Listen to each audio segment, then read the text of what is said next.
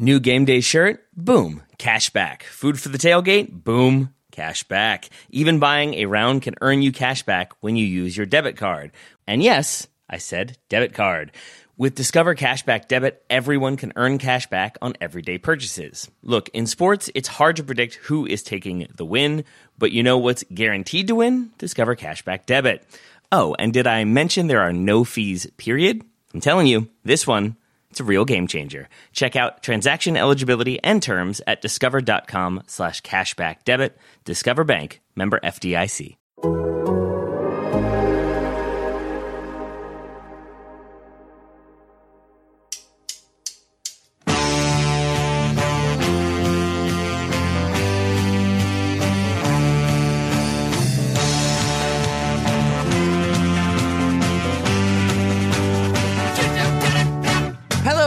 And welcome to the Total Soccer Show. My name is Taylor Rockwell. On today's episode, we're taking a lengthy look at the USA's 1-0 win over El Salvador in the CONCACAF Nations League, as well as this camp in general, where we go from here. To do so, I'm joined by two friends. Up first, a man who spent 2+ hours last night talking soccer with me. It's Joe Lowry. Joe, how's the voice? How's the energy? The voice is good. I was feeling it a little bit last night, and I got some flashbacks to the World Cup where we were doing multiple shows a day at times, and we were traveling around New York trying to stay alive to watch all the World Cup soccer. So I did get some glimpses back to that to remember what it felt like to be tired of talking. But Taylor, it was a joy. I'm surprised we made it through that game, as much of that game as we did without talking more about barbecue. If anything, I think we shorted that part that we were meant to discuss more. But all in all, it was a good time. I think the only other watch-alongs I've done in recent memory were with Bobby Warshall, where I don't think we talked about the game very much at all. So I do think you and I did a mostly better job of staying on topic and talking about things as they came. But I'm interested to hear if our other co-host has done live streams as well and what his thoughts are on them. Rounding out this the crew this Tuesday is a man who loves a USMNT win, but loves an outfield player going in goal even more. It's David Goss. David, is Justin Rasmussen the goalkeeper that Portland didn't know they needed? It's the one they deserve. I'll give them that much at least at this point. That doesn't sound as nice. No, it doesn't, but it's the reality, and that's what you get. I believe live streams should never talk about games, so I'm in favor of that. Yeah, is that genuine, or do you feel like it should just be? If I wanted you to talk only about the game, I'd watch the broadcast, right? Mm-hmm. So what's your approach then? Is it just like the sandwiches you had that day, what that cloud looks like? So what are you going with when it comes to your live streams? I like to think you're sitting at the bar, you're watching a game, and I'd argue the game is a stimulus to conversations that occur otherwise. And you're talking about Antonio Conte's emotional stability. You're talking about the game you played last week. You're talking about sandwiches, barbecue, whatever it is that comes around that.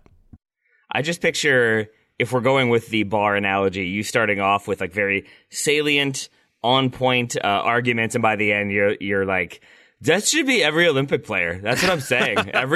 You'd be the best one. I feel like that's sort of how that would end up for you guys. Yeah, probably. That's exactly what it would be like. That's when Taylor starts talking about what that cloud looked like, which is not a question I've ever heard someone say in that way before. That's a second half convo for sure. I mean, I think we were sort of scraping the bottom of the barrel. Were there clouds on the broadcast? That's what I'm not understanding. It was a night game. There could be clouds in the sky. I'm going to move us swiftly on from this one. Let's talk about this game specifically. We had the USA with that 1-0 win. David has torn his headphones off and walked away. I'm assuming because he's so frustrated with the cloud conversation early on in this one. He has now returned. David, was it the clouds that made you walk away? No. It was my... I accidentally turned my dishwasher on, I think. That'll happen. Joe Lowry, let's go through general thoughts on the El Salvador game, starting with the lineup. Were there any surprises for you, or did you feel like this was sort of maybe more of a full-strength team, less so the semi-experimental one we saw against Grenada? Yeah, really just one surprise for me. Mostly it was full strength. Mostly it was more what I expected from a must result game. The U.S. didn't need to win this match. They needed a point to advance to the Final Four of the CONCACAF Nations League, which was the whole goal of this thing, right? With Anthony Hudson in charge and still not much clarity on where the USMNT is going from a higher up personnel standpoint. There's not a ton of deep tactical stuff. And we will talk some about tactics later, but there's not a ton of deep stuff that we can take from these pair of games. So that's the caveat to start with. But in general, it was a lineup I expected outside of one spot, and that was over on the right wing, where we saw Alejandro Zendejas play. I thought it would probably be Brendan Aronson. So Reyna and Pulisic and McKennie all started both games. I thought Aronson might do the same. I think it's somewhat telling of either how much Anthony Hudson rates Zendejas, and from being in some Anthony Hudson press conferences, he does like himself some Zendejas, or, maybe it's a function of Zendejas had just been really, really good in training and had earned a look in this much more important game of the window. But I mean, it was a fairly expected lineup for the more important game of the two. Matt Turner in goal. You had Miles Robinson and Tim Ream in the back. It was fantastic to see Miles Robinson back with the U.S. men's national team. I thought he had a very good game. You had Dest on the right, Jedi Robinson on the left. And then it really was a double pivot of Musa and McKennie for large stretches of this match, with Gio Reyna as the 10, sort of shifting from side to side and kind of going wherever he wanted.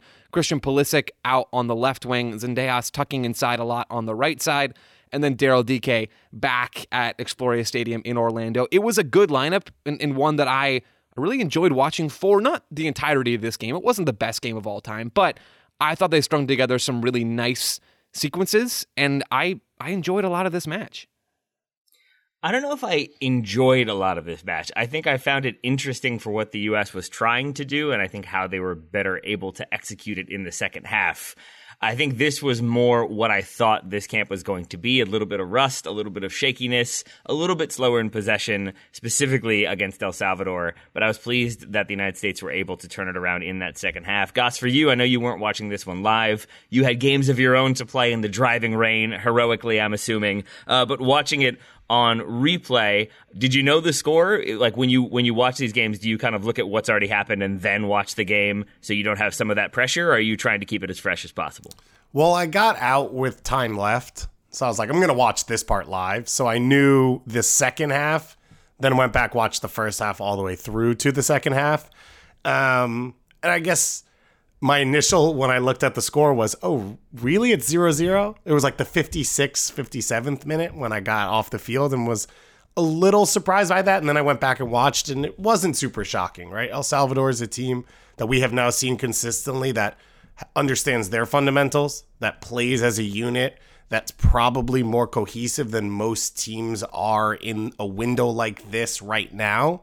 And they've gotten up for games against the U.S. over and over under Hugo Perez. So that part wasn't super shocking. I think the part that was most frustrating to me on the rewatch was the ideas in possession for the U.S. in the first half, especially building out of the back. And it seemed to me like there were some pieces higher up the field that weren't helping in the build out. And so you ended up having more pressure on the center backs and center mids than you needed to. And that was a little bit slow. And I thought that got better in the second half for a number of reasons. And we can talk about them. But I thought overall, like Joe said, I think there was good energy to this game. And that made it enjoyable to watch. And I thought there was a ton of chances, whether they were put away or not, which made it pretty entertaining. That's interesting. Did you feel like it was the shape itself that wasn't conducive to some of what the U.S. was trying to do, or more individual execution of that approach? Because we saw the U.S. in that sort of more of a 4-2-3-1 as we did against Grenada. Gio Reyna functioning as more of that like creative number 10. Did you feel like it was just sort of growing pains, or were there other sort of individual issues? There was two big things that stood out to me. And one got a lot better in the second half, which was the positioning of the fullbacks. I thought in the second half, Jedi went really high in a lot of moments, gave width in possession higher up the field, but also vacated the space to allow the center mids to find the ball when they played out of the back, and Dest as well. The other one is on Gio Reyna, and I don't know exactly if it's formational or personnel, right? Is it that Gio isn't really a center mid and isn't going to consistently come find the ball and reset the way the other center mids are playing to help you find angles to play through? And if you think back to the World Cup, you have Musa as that player. It wasn't the same formation, but you have three center mids, one of them being Musa, who's more comfortable trying to find the ball in that space and help you build out. So I thought it was both formational and personnel. And I thought the formation side got a little bit better in the second half, which was big, but Reyna still never found the ball throughout that second half. I'll add one more thing on that. Goss, I agree with a lot of what you said there. I think both of these things can be true, what you said and what I'm about to say. I noticed in the second half, and again, like I'm not sure how much of this actually matters, so let's take all this with a grain of salt. I noticed Jedi Robinson staying deeper for large stretches of the second half. He did get forward in both halves, but in the second half, I almost noticed the U.S. going into more of a 3-2-5 shape for large stretches. Not for the entirety of the game in that second 45, but I noticed Jedi Robinson sort of hanging back a little bit deeper on that left side. And then the U.S. essentially just finding that 3-2-5 shape where it's a fullback plus the two center backs to make the back three, the double pivot, and then you've got the other fullback and a winger providing width. And then you have Reyna and the other winger in the half spaces, and then Daryl Dike as the number 9. We've seen the U.S. use that shape a bunch in possession over the last 4 years now. Is that me? I can do my math correctly on that. We've seen either a 2-3-5 where the fullbacks go high, the three central midfielders stay deep, and the wingers tuck in, or we've seen a 3-2-5 with either a 6 or a fullback making that back 3, and you still sort of fill in the rest of the spots from there. So a part of my thinking, I don't know if this is right, and again, like I don't know that we should read into much of this while Anthony Hudson is manager anyway, but my thinking is maybe the U.S. looked a little bit better and more comfortable in the second half because they were in a shape that was more familiar to them, at least for stretches of that second 45. You also have, and then as the game goes along, you have Miles Robinson, who hasn't played an international in, a year now? And I think he was a little hesitant to pass forward. I also think when what you're talking about, Joe, it became less of Weston McKennie dropping deep, who likes to be on the ball, but doesn't always pick out passes going forward. And he was the one who had the assist to Pepe, but that comes from a higher position. And when he drops in to get the ball, I don't think that's where he's really comfortable. We're going to talk about Sergiño Dest a bunch because I have a bunch of things about Sergiño Dest. He has attributes that are unique, and I don't think the U.S. has ever weaponized them properly. And one of them is you have how many teams in the world that play, and less so now, more the last few years, where you rotate that fullback inside and play through him. And it's like, this guy is world-class on the ball. He wants to be on the ball. And I don't know why that's never an idea the U.S. has used with Sergiño Dest. Instead, you push him high. And if you can, you clip that ball, past the second forward who's giving extra pressure, or the winger. He brings it down. He either goes up the line or he gets in trouble, which means he dribbles in field and probably creates one of the better moments of the game for the U.S. the 2 or 3 times he's forced to do it. And that's one of the moves I'd like to see. And you mentioned, Joe, Jedi dropping deeper because you want Dest higher up the field. But I don't know why it always has to be outside. If the guy is probably the best in possession in tight spaces on the team. Yeah, I love that idea, Gus. I really do. I think there's a way with the US's personnel when the whole pool is here to do something like that. I think it's difficult in this particular starting 11 for this game because if you put Dest inside, then Zendejas is the one who's going to provide width, and that's not really what you want. And maybe you should prioritize Dest over Zendejas anyway. So maybe you should just say, hey, Zendejas, you're about as good at this as Dest would be. You go out wide. But either way, setting that aside, if you think about when the full pool is together, I love the idea of having Tim Weah be a guy that's wider and providing width. And you say, okay, we're going to get some good service from Weah. We're going to get some good direct running, hopefully some outside in runs. He's not really a 1v1 dribbler, Tim Weah, but he'll still give you some width and some verticality, which is what Tim Weah is really good at, right? So you get Weah a little bit wider. You have Dest pinch inside, and you can still roll with this double pivot, right? And maybe then you get to the 2-3-5 shape. You push the other fullback high, Jedi on the left side, and you've got Jedi and Weah providing width. You have Dest plus 2 central midfielders in midfield, and then you sort of fill in the rest of the attackers from there. I wish I'm in your camp. I wish we would have seen more of that under Greg Berhalter. We almost never did for any sustained period of time. I hope we do under the next manager. It won't be Anthony Hudson, and it won't be over the next few months most likely, but I hope we see it sooner rather than later. Man, when they cut to Anthony Hudson on the highlight of the goal, like it was Pepe's first touch off the bench, he didn't celebrate, and he gave a look to his assistants of like, yeah, nailed that one. Like if he was interviewing, and I don't know if he's interviewing, and if he's up for it, I think making the change that leads directly to a goal in a game that wins and qualifies you potentially as the number 1 seed for CONCACAF Nations League is as good a foot as you can put forward. I don't like this game anymore. I do not like this game I know anymore. you don't. I don't either. Okay. All right, so David Goss says Anthony Hudson should be the next USMNT coach regardless of who else is a possibility. Got that one in the notes. I want to do a little bit of table setting really quickly. I think it's important before we go fully back into the weeds. Because as Joe said, I think this match is interesting in that there is pressure, but there's not a ton of pressure. The United States only needing to avoid a loss. They do that. They get the win. They top their group in CONCACAF Nations League with 10 points. But it is I wouldn't say an experimental team, but when it's an interim manager, it's always going to be a little bit questionable what they're doing, or we're going to have to look at sort of how they're setting up, how they're playing. Is it just a continuation of what we've seen previously? Is Anthony Hudson trying to do his own thing? All within the context of, as you said, Goss, an El Salvador team that has been difficult for the United States. It's the only game they dropped points in this round of Nations League. It's a team that they drew 0-0 to start World Cup qualifying in El Salvador, and much was made of that. So looking at this game then from that broader perspective, I think it's worth having that conversation about Anthony Hudson for a moment. Do either of you have feelings one way or the other on what he is trying to do with this team? Is he potentially trying to sort of build a little bit of a resume in case there is a conversation to be had about, getting his foot in the door for an interview? Do you feel like he is sort of trying to make this team his own or do some things that he wants to do? Do you feel like it is a little bit treading water, getting some players in there, getting some new faces in there, but a lot of it maybe things that would have happened even if Anthony Hudson weren't there? Where are you on his tenure so far? I think that was the first and the third, if I can remember that list correctly. I think he is trying to build a resume, right? Because if he's smart, he's trying to build this into a job, either with a club, with another lower-level national team, or, like, if I'm Anthony Hudson, I'm going out there to try my best, and you can't control what happens above you, but you continue to do the best that you can to try to get to the best job that you can, whether that's the U.S. job,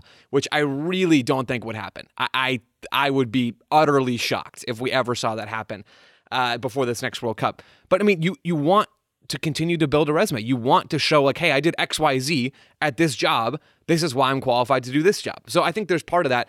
I also think like a lot of the stuff that we're seeing, both tactically and in terms of personnel and roster stuff, I think that was going to happen regardless. If Greg Berhalter was still involved, I think we were going to see Alejandro Zendejas. I think we were going to see Taylor Booth. I think we were going to see Miles Robinson brought back in. I'm very hesitant to say that Anthony Hudson is doing much that we wouldn't have seen from most other managers in this role. That's not a shot at Anthony Hudson, but I think we're seeing a lot of natural progressions. And unfortunately, they're also treading water at the same time because we really can't read too much into any of this stuff because we don't know who the permanent or at least as permanent as managers in soccer can be. We don't know who that guiding force is going to be ahead of 2026, which means we do have to take all this stuff with a grain of salt. I think I agree with you. I would say I don't know Anthony Hudson's mind.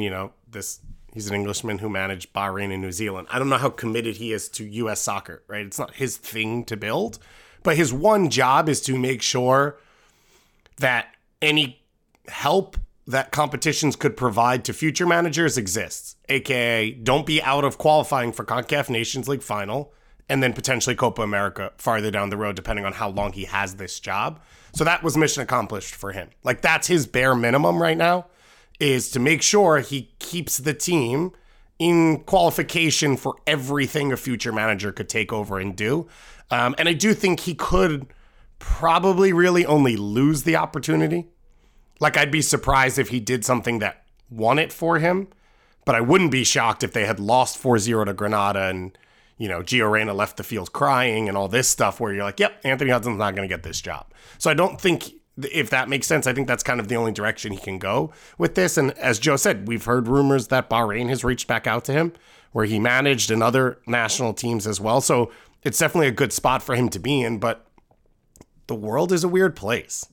I mean, this guy got hired to be a U20 manager like 3 years ago, and now he's managing the full national team. And Gareth Southgate didn't have his full licenses when he took over as the head manager of England because he was a U21 coach with like no first team experience. So weirder things have happened, and this is kind of the reality of dysfunctional organizations and moments of flux. And if you're around, you're around. And so I wouldn't be shocked if he internally thinks he has a chance at it.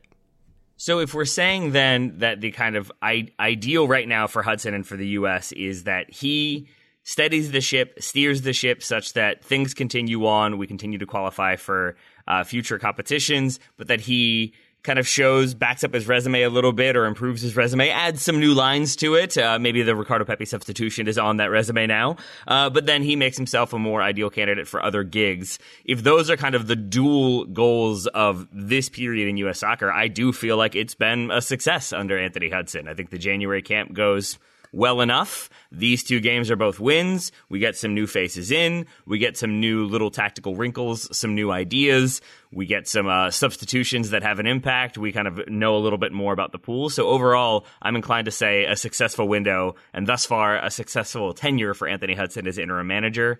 Joe, agree, disagree with that? I agree with that. I want to add one thing, and I'm not trying to be... Man, I feel like I'm being a little Eeyore on this episode of like, this stuff doesn't really matter a ton. We should sort of just take a half step back from everything.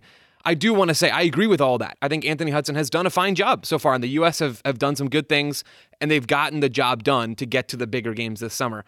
I will say I'm getting increasingly nervous that the U.S. is going to play through these summer tournaments with Anthony Hudson in charge. And like I said earlier, I don't have anything against Anthony Hudson, 100%. But like the clock's ticking, guys. Like there's only so much time. There only are so many competitions. It's great that the Copa America is coming, and I'm stoked about that. And there will be someone else in charge by then, almost certainly, and you will have some direction.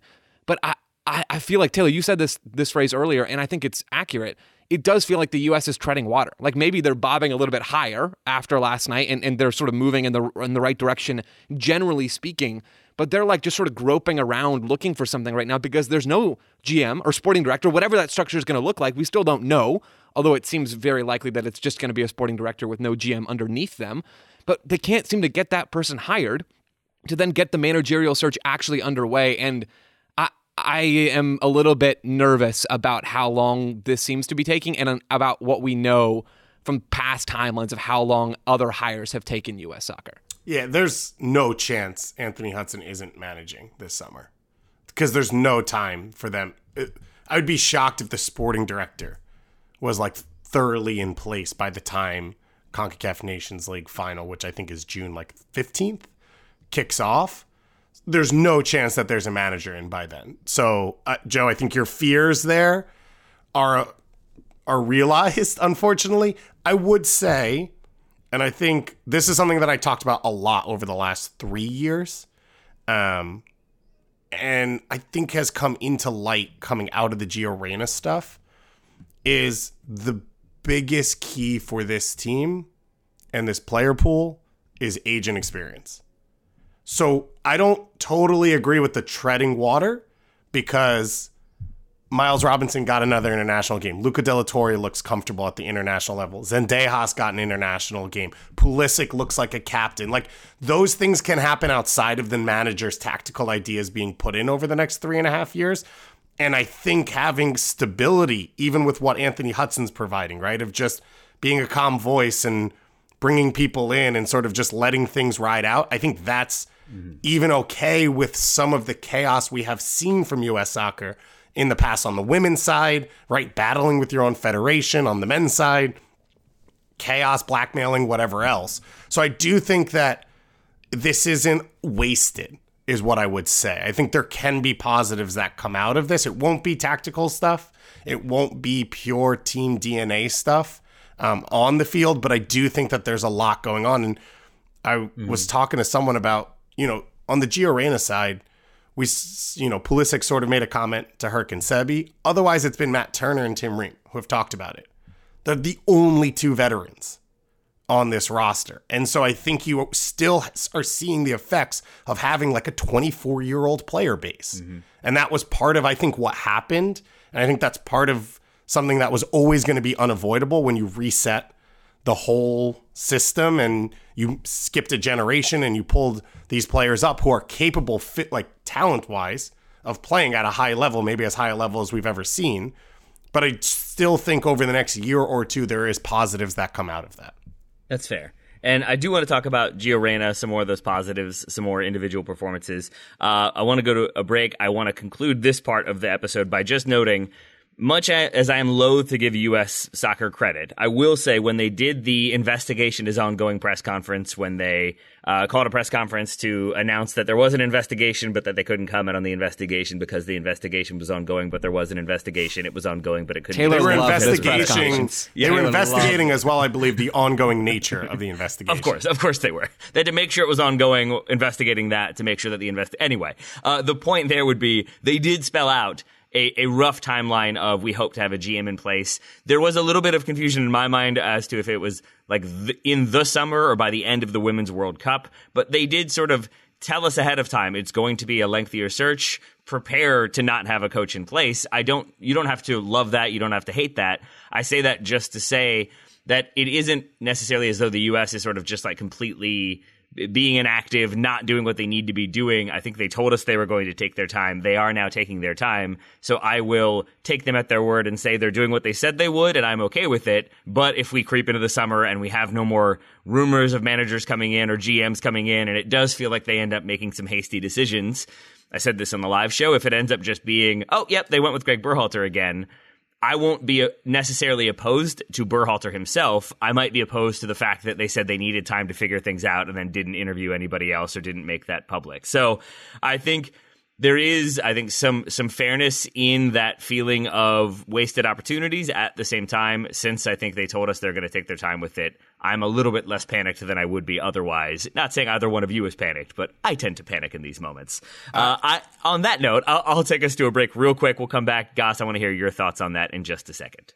New game day shirt? Boom. Cash back. Food for the tailgate? Boom. Cash back. Even buying a round can earn you cash back when you use your debit card. And yes, I said debit card. With Discover Cashback Debit, everyone can earn cash back on everyday purchases. Look, in sports, it's hard to predict who is taking the win, but you know what's guaranteed to win? Discover Cashback Debit. Oh, and did I mention there are no fees, period? I'm telling you, this one, it's a real game changer. Check out transaction eligibility and terms at discover.com/cashbackdebit.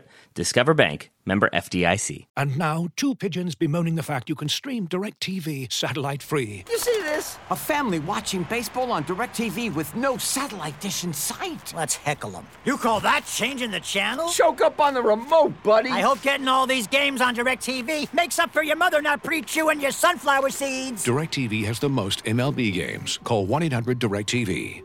Claim based on total games carried on sports networks. Sports availability varies by zip code and requires choice package. Terms and restrictions apply. Welcome back to the Total Soccer Show. When last we left you, I was talking about the investigation being ongoing and why we shouldn't panic. David Goss, make us panic. I'm assuming that's where you were going with it. No, it's not. It's just these are things. A lot of these things are stuff we're not going to know till after. That's the nature of this organization.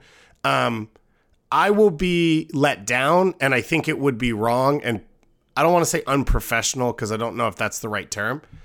If it comes out that Ernie Stewart and Brian McBride didn't have a list that was not vetted and not interviewed, but like you had all the points of who would take the job, what would it cost, what would they bring to the national team program, when they left, I will be thoroughly upset because Greg Berhalter's contract had an end date and it wouldn't have been disloyal to have done that. It would have been professional and it would have been your job and you should have had that plan. Not because you thought Greg Berhalter couldn't come back, but because you never know. Like, he could take another job. He could have won the World Cup, and that would have been it. It doesn't matter. There should be a list at U.S. Soccer right now, and it will change, right? People on that list will get jobs. Other people will lose jobs. Post-World Cup, national team managers become available. Clubs fire people. Like, all that stuff changes, but if there isn't already, if we don't find out later, yeah, you know, so-and-so stepped in and took the list that Ernie and Brian McBride had put together and built on it, and then they used Sportsology and brought in more candidates and whatever, I'll be upset about that. Would that extend, are you talking about just with the permanent national team manager, or are you talking about the GM position itself? Because I think I would extend that to, if there's no list of, hey, I did the job, I know what it entails, right, here are some people that I think could do that job well, I would be equally frustrated with Ernie Stewart. Less so Brian McBride, only because I'm not entirely sure he actually did that much. But Ernie Stewart definitely should have had a list in place. Yeah, I think that's fair. That also goes to Cindy Parlow-Cohn then, right? You Sure. go one step up there, which is, whenever Ernie Stewart told you he was leaving, did you start putting together that list of what comes next. And are you just in a holding pattern because of the investigation to investigate? Or are you seriously not sure who it could be? I think it's also important to blame Sunil Gulati, because why not? That's always fun. Joe, let's talk about when they win the World Cup, that guy's going to take such a victory lap. It's going to be hilarious. Yes, he will. I said not if. And I'm assuming you're talking about 2026. So let's talk about some of the players who will win the World Cup in 2026 for the United States. We saw lots of performances in these two camps. In El Salvador specifically, Joe, I want to start off, since you already praised him, let's talk Miles Robinson for a moment, who I thought was one of the standout performers from the United States in this one.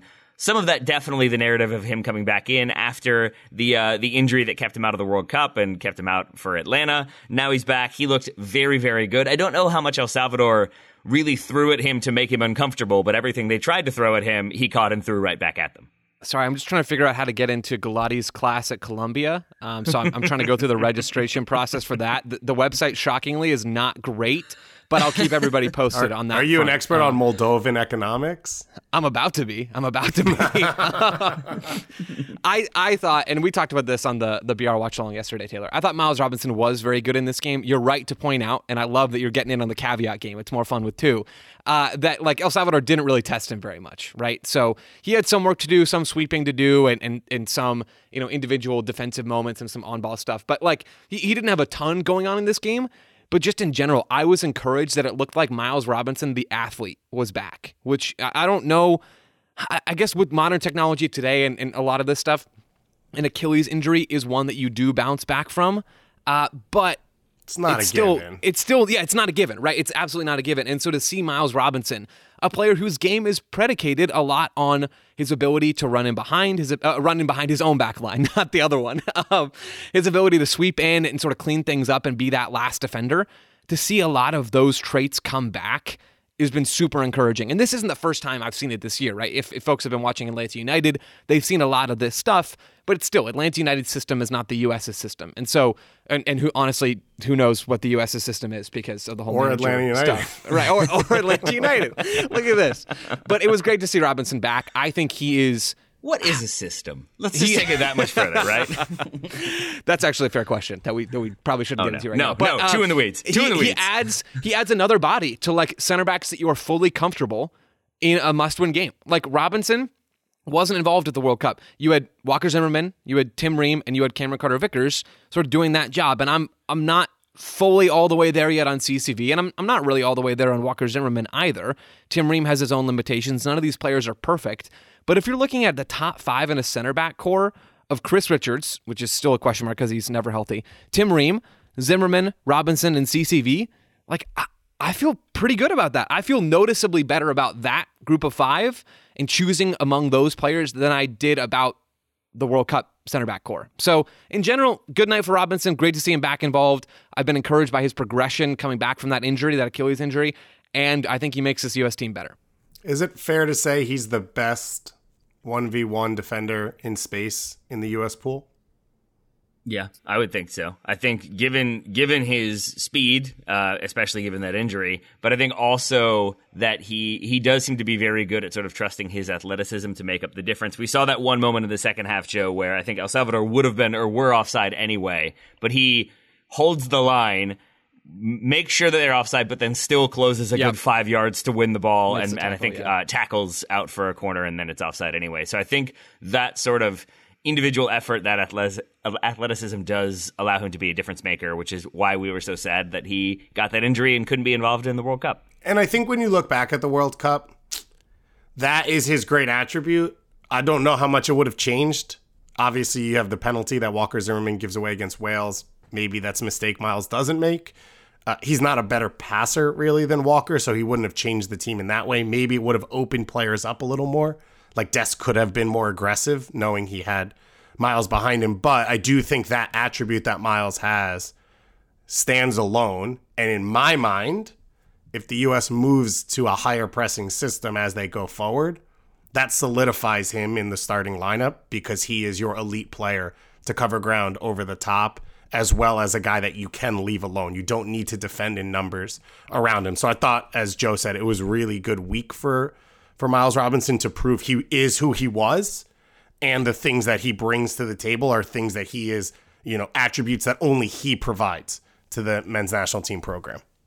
Joe, if you're putting together a roster for the U.S. and you have 5 center back options, what is your center back depth chart right now? I'll just go ahead and because I know you put Chris Richards as number 1. Yeah, that sounds good. That really does sound good to me, Taylor. You know me so well. I would Josh say Winder, Richards, number 2. Josh Winder, number 2. I don't know who Benfica, that a future is. Benfica player. You will, Taylor. Don't worry, you will. Chris Richards, Zimmerman, Robinson, CCV, and Ream would be the top 5. And I think there's a pretty clear gap between that 5, to be honest, and anybody else. Trusty's the next one we think could close it. Does that feel right?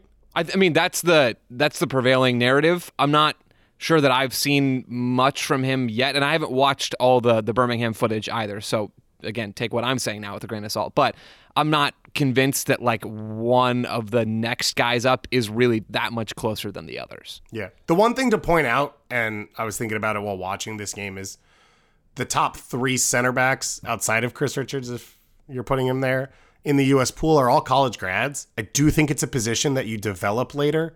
I think it's harder to read a great young center back besides being elite in possession and an elite athlete, which isn't all the way there, if that makes sense. So similar to goalkeeper, I do think it's a later progressing position. And I wouldn't be shocked if it's one where we continue to find national team players outside of the traditional pipeline of youth national team guys and like high-level 17-year-old pro starters.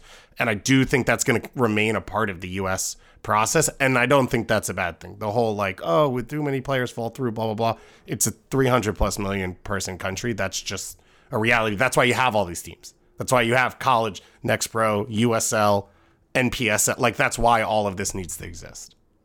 Is that an intelligence thing, do you think? Maybe I'm falsely equating going to college with getting smart. But Goss, for you, is that sort of center back requires extra level intelligence? So I think it's physical development. Okay. To hang at this, Jalen Neal will struggle this year physically in Major League Soccer because he's an 18-year-old center back. And there's no way to accelerate that except naturally. So I think that's a big part of it. And then I do think it's a position that takes time to gain trust in. Managers are not going to give you time, and you can't get it you can't take steps until you play. And so I do think it's a position that a lot of older guys are going to get opportunities later on, but then show that they're capable to be a Matt Beasler, an Omar Gonzalez, a Miles Robinson, a Walker Zimmerman. I mean, that's the list of guys we're talking about. Tim Ream, 4-year college guy that got drafted. And yeah, it was a different time, but still, I think that will continue to be something at that position. Joe, you're TSS's resident young person. How do you feel about this old guy slander? No, I mean, in general, if I get to slander an old guy, specifically Ryan Bailey in his references to Twitch as a concept, then I got to take advantage of it. Otherwise, I try to stay more neutral Switzerland style, but Fair. Depends on the moment, Taylor. All right, who are you less neutral on from this camp, from this roster then? I thought Zendejas was generally a positive Did you? force. I had no idea. Yeah, I don't know if Taylor's ever heard me talk about Alejandro Zendejas before. I don't think he's ready to come in and rip a starting spot away from anybody right now. And I want to hear, Goss, I want to hear your thoughts on this because I have talked about it a decent amount over the last week or so. But his technical ability, his baseline, just seems really high to me. He's got some mobility. I thought you could see some encouraging signs of him after not spending much time at all with this group of guys, the top group. You could see some moments where he wasn't quite on the same page with people, but you could also see moments where he and Dest and Gio or Musa or McKennie or Pulisic, the guys, were actually going out there and combining a little bit and playing some soccer. And that's encouraging to me. I think he's a guy that can elevate this group's floor. So I'm encouraged by him and want to see more of him. Goss, what have you thought of Zendejas so far? Pretty much the same, which was, I think, walking away from these two games, I see another depth piece that I don't think you lose a game because Zendejas is playing. I didn't see a match winner yet. Yeah, agreed. A lot of what he wanted to do on the dribble, a lot of the ideas didn't come off. But when you talk about the pool, I think you saw a player right now who's probably ahead of, Paul Arriola maybe, or Jordan Morris, which just gives you more depth in that spot. And I think he's a guy who can play on both sides, who can come inside, so it gives you flexibility. And I think part of why you see him start is he's playing at a really high level, right? He plays at Club America. That's one of the giants in Mexico. And the trajectory of his career so far is that he will go past that. And so I think you're getting him in and you're kind of getting him comfortable with the program because you actually think he could get better. And you mentioned that connections. He grew up with a lot of these guys. So like he actually has ties where like a Balogun won't really know players, although I guess he grew up with Musa, if we get there. But I think Zendejas already had a pretty good starting point with all these players. So I was really happy with what I saw from him. And I think this is a guy that people should be excited about being in the program because I think he makes U.S. soccer better. And I think he had the potential to make Mexico better. And so that is a win in two directions for the U.S. I thought the one odd thing in the El Salvador game, which will come, is he kind of sat in the pocket where every U.S. center mid wanted to play through for Dest. And he intercepted 2 passes to Dest coming through on the overlap by accident because he didn't know. That's the type of stuff that will come with time as he figures it out. But I think I agree with most of what you said, Joe, of like what he can bring to this pool and already his baseline. The assumption being this will be, his worst 2 games until he gets more comfortable, and this was already pretty solid. Joe, would you say the same of Taylor Booth, a player who we saw in spurts? I thought looked a little bit shaky to start against El Salvador, but by the end was the player most confidently taking people on and making things happen. I love Booth's game, and I talked about this some on the Bleacher Report watch along yesterday. We haven't seen him put in like a consistent sub appearance with the U.S. across these 2 games. He didn't do it against Grenada, and you mentioned some of the inconsistency last night, and that's a little bit of a bummer. The positive for Taylor Booth is that like Anthony Hudson's not going to be the guy calling the shots in the games that really matter going forward, and so your impression here doesn't carry as much weight as it would otherwise, which can be a positive or a negative depending on the player. For Booth, I think it's more of a positive. But yeah, you could see some of those moments where he's being direct. He's adding some quality in the final third. Taylor, I think your comparison is really good in terms of his energy and playing as a traditional winger on that right side. You compared him to, after I kind of ran through some of the attributes, like a more technical, better on the ball Paul Arriola. And I don't know that the defensive work rate is all the way there, but to give folks an idea, he's quick, he's trying to be aggressive, he wants to be vertical, but he wants to actually do stuff on the ball, right? I think he takes Paul Arriola and elevates that, right? And so when you sort of remove Paul Arriola from the top of the pool, and this is no offense to Paul Arriola, who seems like a great dude, but like you add someone who's a better version of the players that you've had in the pool before, that's the literal definition of getting better as a team. So I don't know that Booth is a guarantee lock for any roster, but I think he is at the level where you can bring him in and you sort of know that you're going to get more than you got from the guys on the fringes in the last cycle and maybe the cycle before that and maybe the cycle. And that's how we're seeing this U.S. team improve. And I think it's really clear to see that and observe that in the winger core, especially right now. He reminded me of like an NFL running back, like a smaller running back, when he has that first like hit when the tackler tries to get to him. If a linebacker hits him and he just kind of like pops off and then continues to run. Booth a couple different times sort of gets bodied or gets a physical challenge and is able to turn out of it and keep the ball. And I think Arriola can do that as well. A lot of the time, though, I think it is him sort of scrapping and physically battling, whereas a couple times Booth, I think, has the technical ability to receive, control, and turn, and then ride that challenge because now the defender has to make a sort of lunge to try to make something happen. So I liked that aspect of Booth's game. I liked his delivery for the most part. Still, I think, somebody will see evolve and improve, similar to Zendejas. Goss, is there anybody for you that you were unimpressed by or less impressed by from this camp? No. I think this was always going to be a tough camp for Gio Reyna. I don't know how many of them are going to be. Let's talk about that Gio Reyna. I was like, is that where you're sending me here? Well, no. I mean, there's a few players that I think could have been nominees, but since you've brought it up, that was one that Joe and I talked about a lot in the BR live stream about sort of how were people feeling about him. It felt, Joe, I can't remember the exact numbers. I think it was split to some extent. 55-45, I think is what it was. Yeah, I think the larger percentage saying like, let's move on with it, it's fine. But I think that 55-45 spoke to where I am with it, which is that I have a hard time believing that there isn't some residual frustration, not even with the parents, not even with that whole saga, but just with everything that happened at the World Cup, his sort of visible frustration, his lack of effort, having to have a meeting with the team and then a second meeting with the team. It seems like it's resolved. That's what's been said publicly. for the most part, at least. I still thought I was still watching very, very closely to see how he interacted, how involved he was with the team. Even that for people who haven't seen it, Matt Turner after the game kicked a ball and it exploded, announcing that he and his wife are having a girl, and seeing Gio Reyna jump in and celebrate. I literally was like Gio Reyna giving 110% on the gender reveal. Exactly. And so like even stuff like that, which maybe shouldn't matter, did matter, which is where I can see being a little bit mixed on Gio Reyna. I thought he was fine on the pitch. Not great, but not bad. But I think there was that residual sort of hangover feeling that I was aware of throughout these two games. He almost got on the end of a Pulisic corner in the El Salvador game, and it was like my first thought was, what would they do? Yeah. You're like waiting to see what a goal celebration looks like. Where's the excitement? The whole Granada game you're watching to see, are they linking up at all? Pulisic and Reyna, and they didn't really. And then in the El Salvador game, Zendejas comes inside and like instantly Pulisic plays a 1-2. And you're like, am I thinking about this too much? Or I said in the beginning, and I think it is true, he's not a center mid right now. Like he just doesn't find the ball enough. He doesn't affect the game enough.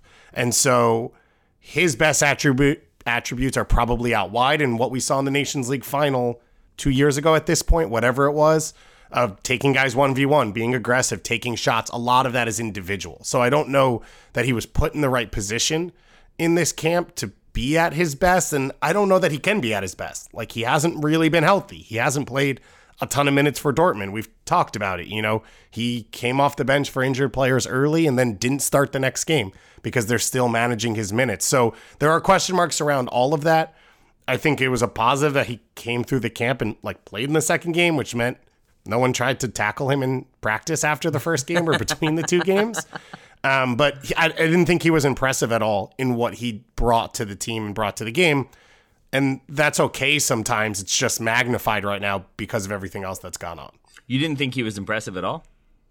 Did I miss something? I mean, I don't know, because I think to your own hesitation, I don't know if anybody had a bad showing, and I think having Reyna play in that 4-2-3-1 as the more central creator, I think he was tasked with moving around and trying to find space and pull people out of position.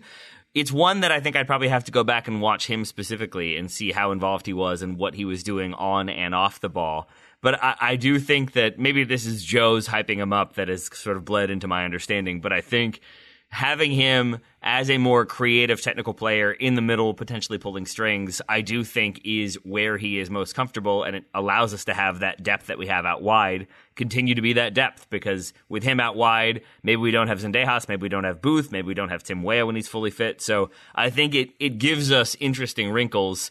Joe, David, less impressed by Gio Reyna. I turn to you to sing his praises or condemn him further.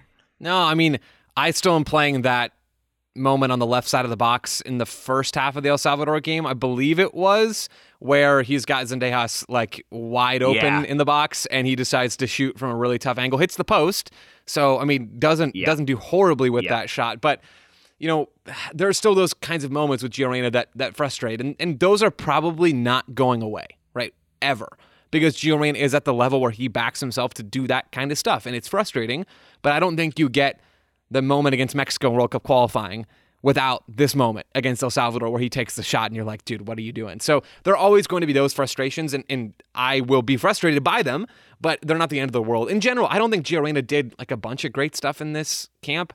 I'm also not really sure that the role he played was that much different than what we've seen before. Like the difference between... I kind of talked about those different shapes, the possession shapes that we've seen earlier. It's never actually a 4-2-3-1, right? It always changes, and you and I talked about that a little bit yesterday, Taylor. Like, it's never really a 4-2-3-1, and Reyna's role was probably a bit more fluid in this camp than it's been before, but, I mean, he's still tucking into the half spaces. He's still, finding space either in the left half space or the right half space, which is what his role has almost always been for the U.S. It's what it almost always is for Dortmund as well. So it's not that different, and I think there's going to be a lot of overblown discussion about like sort of how varied this role was from Gio Reyna, and was it right or was it wrong? I think we just need to see more of him in a U.S. shirt before we have concrete conclusions about where he's best. Is it on the right side? Is it on the left side? Is it in a little bit more of a free role? Should he be somewhat more static and stay within the structure more so and not trigger other rotations? But on the whole, I thought he was a part of a pretty long list of U.S. players that were unremarkable in these games because the opponents were unremarkable and the games were unremarkable. Weirdly, when you said unremarkable, I started getting what seems to be an angrily ringing phone call from New Jersey. So I'm going to go take that, and then we'll be back to round out this episode with some more individual performance reviews as well as a look ahead for the next U.S. camps back soon. Looking for the best place to buy tickets for any of your favorite teams or sporting events? We've got the spot. Our partner, StubHub, has been the leading ticket marketplace in the world for over 20 years, providing a 100% guarantee with every order. From a worldwide selection of live events, the widest choice of tickets and industry-leading partnerships, StubHub has what you need to purchase with confidence. StubHub, an official partner of The Athletic.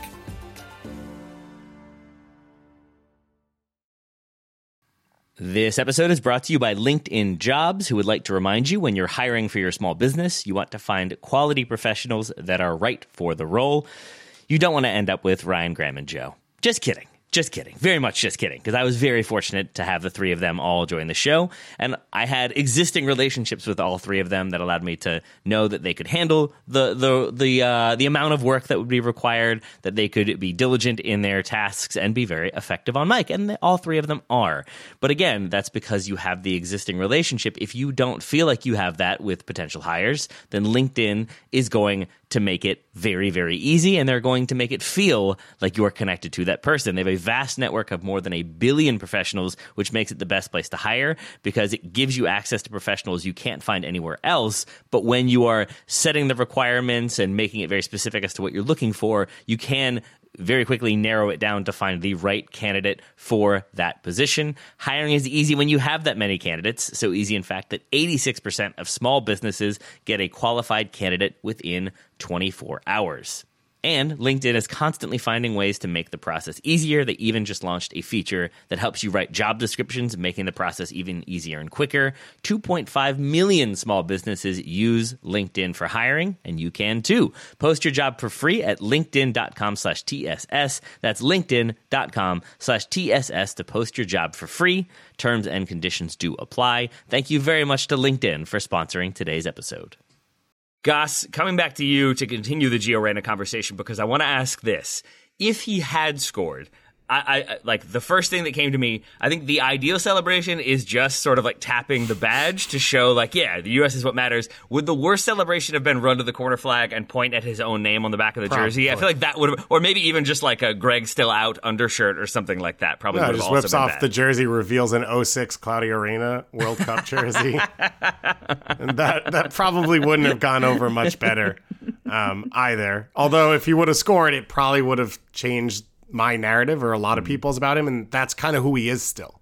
Yep. Right? Is like if it comes off, it's great. Yep. The way it affects the team, maybe not consistent, but he's capable of these moments, and that's what you have him out there for. I will give him some credit, by the way. I think Joe said it well of like, these teams run remarkable. It's hard to gauge the soccer because maybe it's not a fair opponent.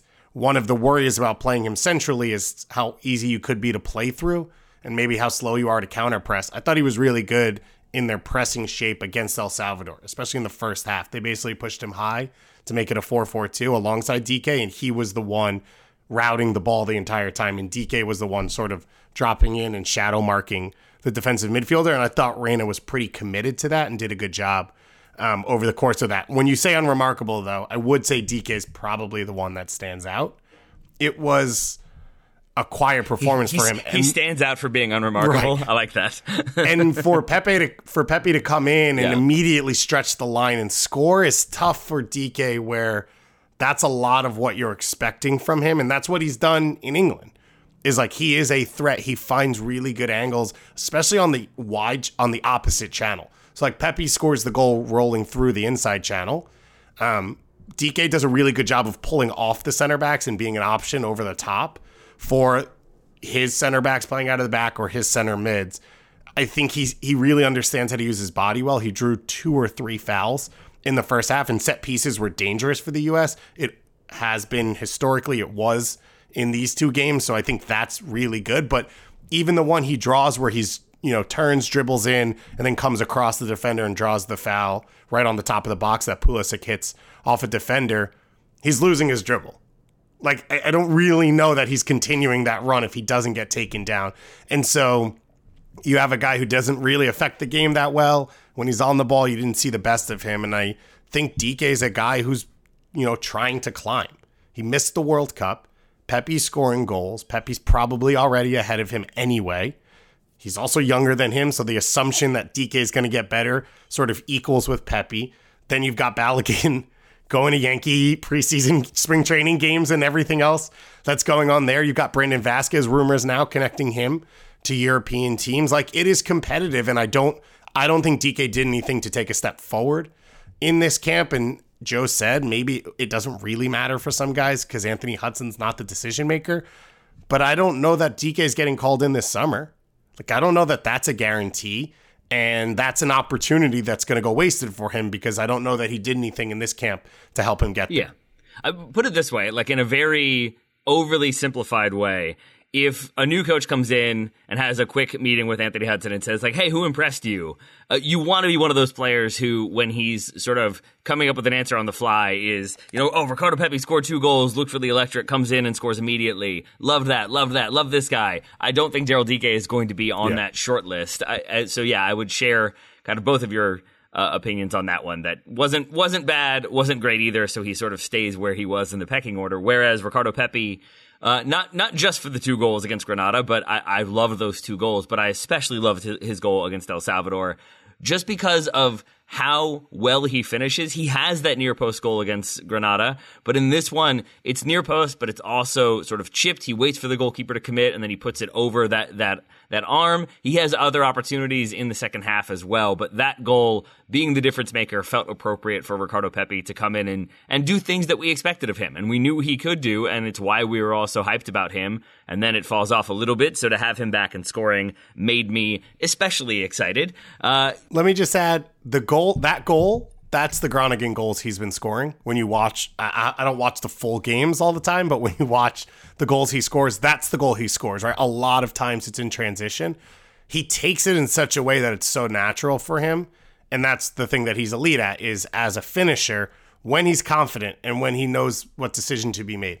I'm saying all that in saying, in retrospect, what would have been at the World Cup if he had not been at Augsburg, I'm still curious. Because even if it's at FC Dallas, if he was confident, right, when he gets into spots like that, he knows exactly what he wants to do, and you see what happens when that's the case. It just was a goal scorer the U.S. didn't have. Joe, would you put Ricardo Pepi ahead of Folarin Balogun right now, or is Balogun number 1 in your heart always forever? Yeah, not a chance. Balogun is absolutely ahead. Sorry, I've been a little distracted because the U.S. women's national team just released their roster for the last camp before the World Cup, and Julie Ertz is on the roster. I know listeners will already know this by then, but this is unexpected, to say the least, and I'm sure there'll be plenty more that we talk about that going forward. But yes, Balogun always and forever, and just generally. So it's Julie Ertz, then Balogun, correct, then Pepi. Got it. I just think there's like massive levels to the difference in player between Ricardo Pepi and Balogun. I think Pepi is a promising young number 9 who's developing, but you look at the differences in where they're playing, like the difference in production and underlying numbers. Just, it's not really a competition for me right now. And I hope it gets to be more of one because I think Pepi is a good player with a bright future ahead of him. It's just not maybe an even contest right now. So if we don't want to have too many more conversations, I think, about individual performers, because it feels like we're all kind of, our basic takeaway is nobody was outright bad. A few players helped their cause, but for the most part, it is what it is. I do have a couple like bigger picture questions for you all. Starting with Goss, I think we've gotten Joe's perspective there. If you're coming up with a number 9 depth chart right now, what are your top 3? And you can include Balogun, jinxing that potentially. But if you want to throw Balogun in there, who would be your 3 number 9s if you're putting a squad together? If I'm adding Balogun, I would say it's Pepi, Balogun, and probably Jesus Ferreira. Those are still probably my 3. Joe, agree or disagree with that? I would go with Balogun, Sargent, and you can sort of toss a ring around a ring toss for the last one. Like, it could be Ferreira, it could be Vasquez, it could be Pepi. Maybe Pepi has the edge, but I think there's a lot of recency bias for scoring last night, and I'm not sure I want to be on board. And scoring in general. Like, he's scoring goals right now, right? Yep. Yeah, that's true. Yeah, I'm just not there. I'm just not all the way there. I think Pepe is a good young player, like I said before, but I think Balogun is miles ahead, number one. Sargent has that number 2 spot locked up, and I really struggle for that third one. Taylor, what do you think? What does your top 3 look like? Is it easy? It's Julie Ertz, and then it's Balogun, and then it's Pepe. My man. I think we already My did man. that one. I mean, I don't know. Like, I think from what I've seen of Balogun, he's very good. I don't want to go so far down the like he is the difference maker, but I think it's revealing of how we feel about the number 9 spot, about how we continue to feel about the number 9 spot. That anybody who could be that difference maker, who could put that consistency together, is going to be in the conversation. I think Pepe is very much in there right now. And then it's a big question mark because there are lots of different options, like in MLS or abroad. Jordan Pefok continues to be in that conversation. For some, less so for me. I think right now it would be between Sargent and probably Ferreira. Sargent has had an up and down season, has had injuries, but I still think we haven't gotten to see him post World Cup in the form that I would like. So I would put him in there as well. But it's an iffy one. So too is the set piece conversation. Joe, we talked about this plenty last night.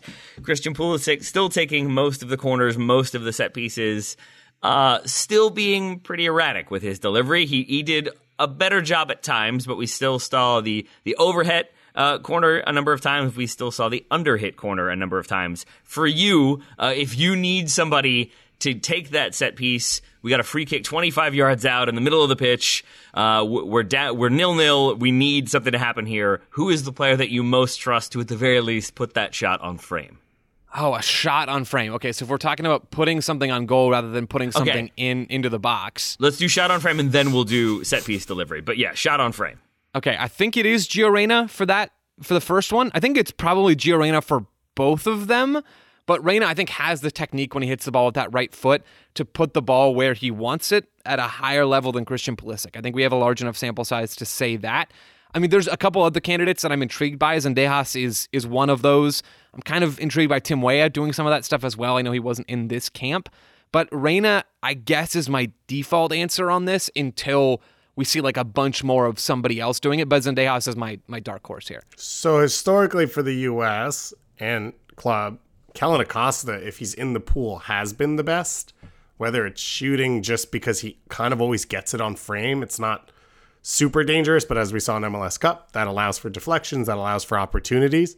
But mine is Sergiño Dest, and I literally do not understand this. Again, like I said at the beginning, when talking about using him to build out and in possession, he is a weapon on the ball. He clearly can strike it with both feet. So if you put him over a free kick, you're not really sure which way he's going to go, which is an option. It also means he could take set pieces and corner kicks from both sides. And on the corner kick service conversation, he's not a factor in the box, and he's not really killing the transition moments defensively. It's not like you're losing a piece there to say, oh no, the ball's going to pop out. Sergiño Dest is the one who's going to clean it up. Yes, if something pops out to him, he can bring it down and strike it, but that's 2% of the time or 5% of the time. I don't understand why this hasn't even been talked about. I don't know that he's ever taken anything for the U.S., and that makes no sense to me at all. Joe, thoughts on Dest as our set piece specialist? I like the idea. I'm not sure. I don't know, right? We haven't seen it. Goss, you said it there. We haven't seen a lot of him taking set pieces because at the national team level, it has defaulted to Christian Pulisic for the vast majority of the time. And at the club level, he's playing for clubs where he's not the guy. Like, he's not taking set pieces from Milan. He's not taking set pieces for Barcelona. I don't think he was taking set pieces for Ajax. One of the dings about Dest's game that I've had is that his final ball is generally not the best. So I guess I would say my jury is out. But in terms of like what you're losing in other phases of the set pieces, yeah, like he's not bringing you anything in the box on cleanup duty or on any aerial battles, and he's not really the guy you want as one of the two players you're keeping back to stop the transition. So almost if you default him into that set piece taking role, I can kind of see it, but I just don't know enough about Dest's deliveries to say like, yes, this is the guy. We've seen him be able to bend in balls. Like I don't think I've seen that before. I would also add, I was gonna say, do you feel personally slighted by that? No, not at all. We've seen Pulisic and Reyna both be threats. Offset pieces around the box. So you're also adding that element back into the team. which is having these elite players around the goal in goal dangerous moments. And that all of it combined to me makes sense. I'm clearly wrong because no one has ever tried it, but I will remain wrong for the rest of my life.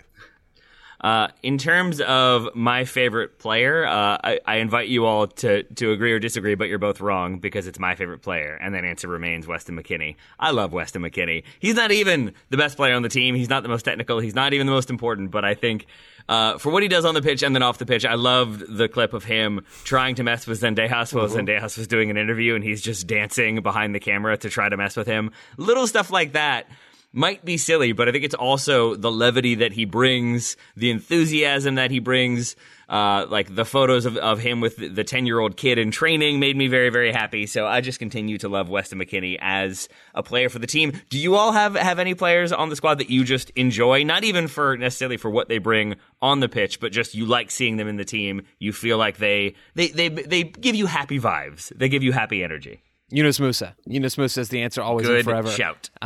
Especially if he ropes in Florin Balogun, and I will love him even more. Mine's Tyler, and I think it goes to the type of players everyone likes and watches and is and whatever. But anytime Tyler's on the national team, I'm happy, and anytime you get to hear him talk and represent the country and all those types of things, I think coming out of the World Cup, he came out even stronger than he went in as like a personality in my mind and like a central force in American soccer.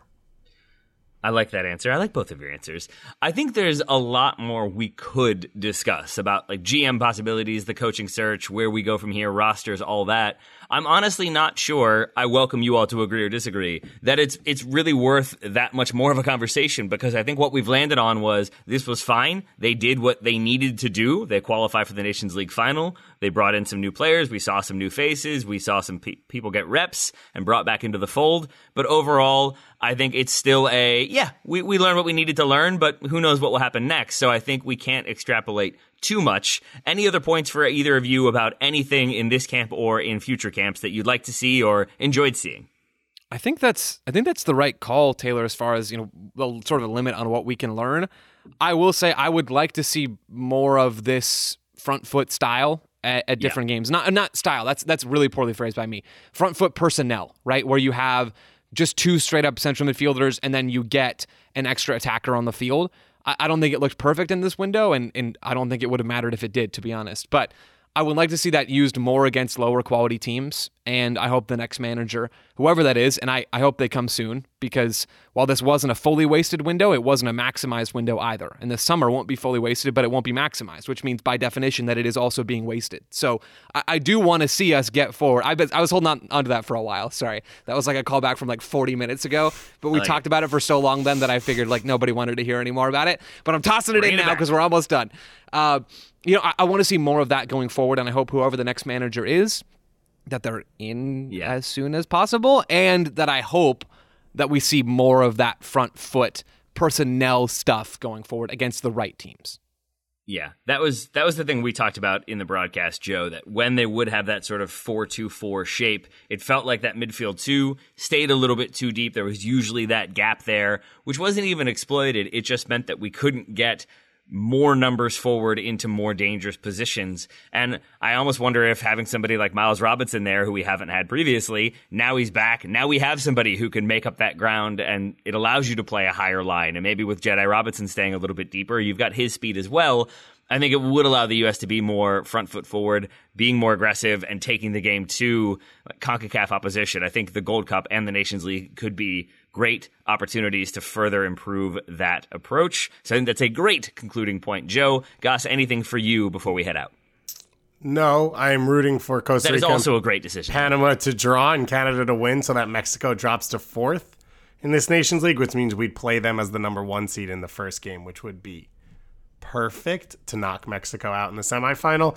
And El Salvador's jerseys are fire, and that's well done by them. I did, on that note, I did enjoy Hugo Perez being asked after the game if he would ever throw his hat into consideration for the USMNT gig, to which he responded, "If I answer that question, I will be killed in El Salvador." So, and then just like smiled and walked away. So I think he politicked that very, very well. But well done to Hugo Perez, who a buddy of mine messaged to say, isn't he who Montreal should have hired? And I'm having a hard time letting go of that idea that Hugo Perez, for his ability to kind of bring young players through and get a team to play a unified system and make it very difficult for more talented teams to beat them, that does seem like a thing that Montreal could have utilized. All disrespect to Hernan Losada intended. Interesting, because my messages were about, isn't he who DC should have hired? An El Salvador international coach to come into the DC market, who knows MLS, who knows the U.S. youth national team pool, who has developed players and created connections, bringing kids into academies in the past. That was the one that I got. Okay. So we'll get Wayne Rooney to Montreal. Yeah. We'll get Losada to El Salvador. Yeah, and then exactly. we'll get Hugo Perez to DC. That Man, sound good, dude, Joe? Hernan Losada in El Salvador would be must watch. That's Bravo TV right there. We solved HBO it. Max. I think there we go. We got reality shows. We got USMNT covered. We've got a coaching carousel. I don't know what else we need other than to Plus, say then Joe you've got Lowry. Rooney versus Henry in the alumni Montreal Impact or CF Montreal games. And that's where I think Henry should be spending his time, that and on broadcasts. Maybe less so the USMNT gig. On that note, Joe Lowry, thank you for taking all the time today and last night to talk about the U.S. with me. Right back at you, Taylor. David Goss, thank you very much for bringing it today. I enjoyed our conversation and some of the coaching speculation as well there at the end. I am always here for random things that don't matter. In that case, barbecue capital of the United States, Goss, we put that one to the vote last night too. I'm not really the right person for this because I'm not an expert, but There will be no waffling. I will say Kansas City. There we go. See? Well, the internet will appreciate that in some quarters and be furious in others. Although some we look people forward would to your say emails. New York City. Uh-oh. Yeah, and those people are Controversy. wrong. Who has ever said because that? no. Who has Nope. ever said that? Some crazy like New Yorker article or New York Times thing, and people got so upset, and it was amazing. Just let the Midwest have one thing, like literally one thing. I think Yeah, we all can do those that. all those smokers in your midtown apartments, for sure. Is the Midwest the one that's next to us, or is that the one that's below us? If you live in New York, I believe your mentality is that everyone is below you. I think that's how it works. David Goss, thank you again. Joe Lowry, thank you. The Midwest, thank you especially. We'll talk to y'all again very soon.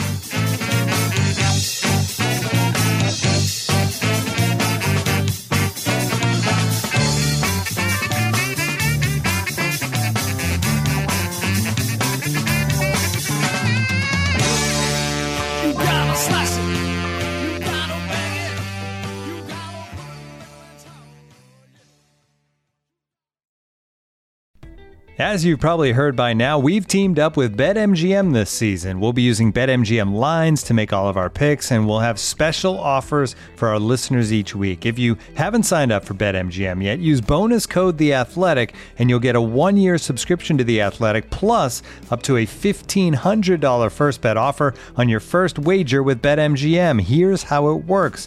Download the BetMGM app and sign up using bonus code The Athletic. Make your first deposit of at least $10. Place your first bet on any game and claim your voucher for a 1-year subscription to The Athletic. See BetMGM.com for terms. U.S. promotional offers not available in D.C., Mississippi, New York, Nevada, Ontario, or Puerto Rico. Gambling problem? Call 1-800-GAMBLER. Available in the U.S. Call 877-8-HOPE-NY or text HOPE-NY 467-369 in New York. Call 1-800-NEXT-STEP in Arizona. 1-800-327-5050 in Massachusetts. 1-800-BETS-OFF in Iowa. 1-800-270-7117 for confidential help in Michigan. 1-800-981-0023 in Puerto Rico. First bet offer for new customers only in partnership with Kansas Crossing Casino and Hotel. Don't forget, if you haven't signed up for BetMGM yet, use bonus code The Athletic, and you'll get a 1-year subscription to The Athletic, plus up to a $1,500 first bet offer on your first wager.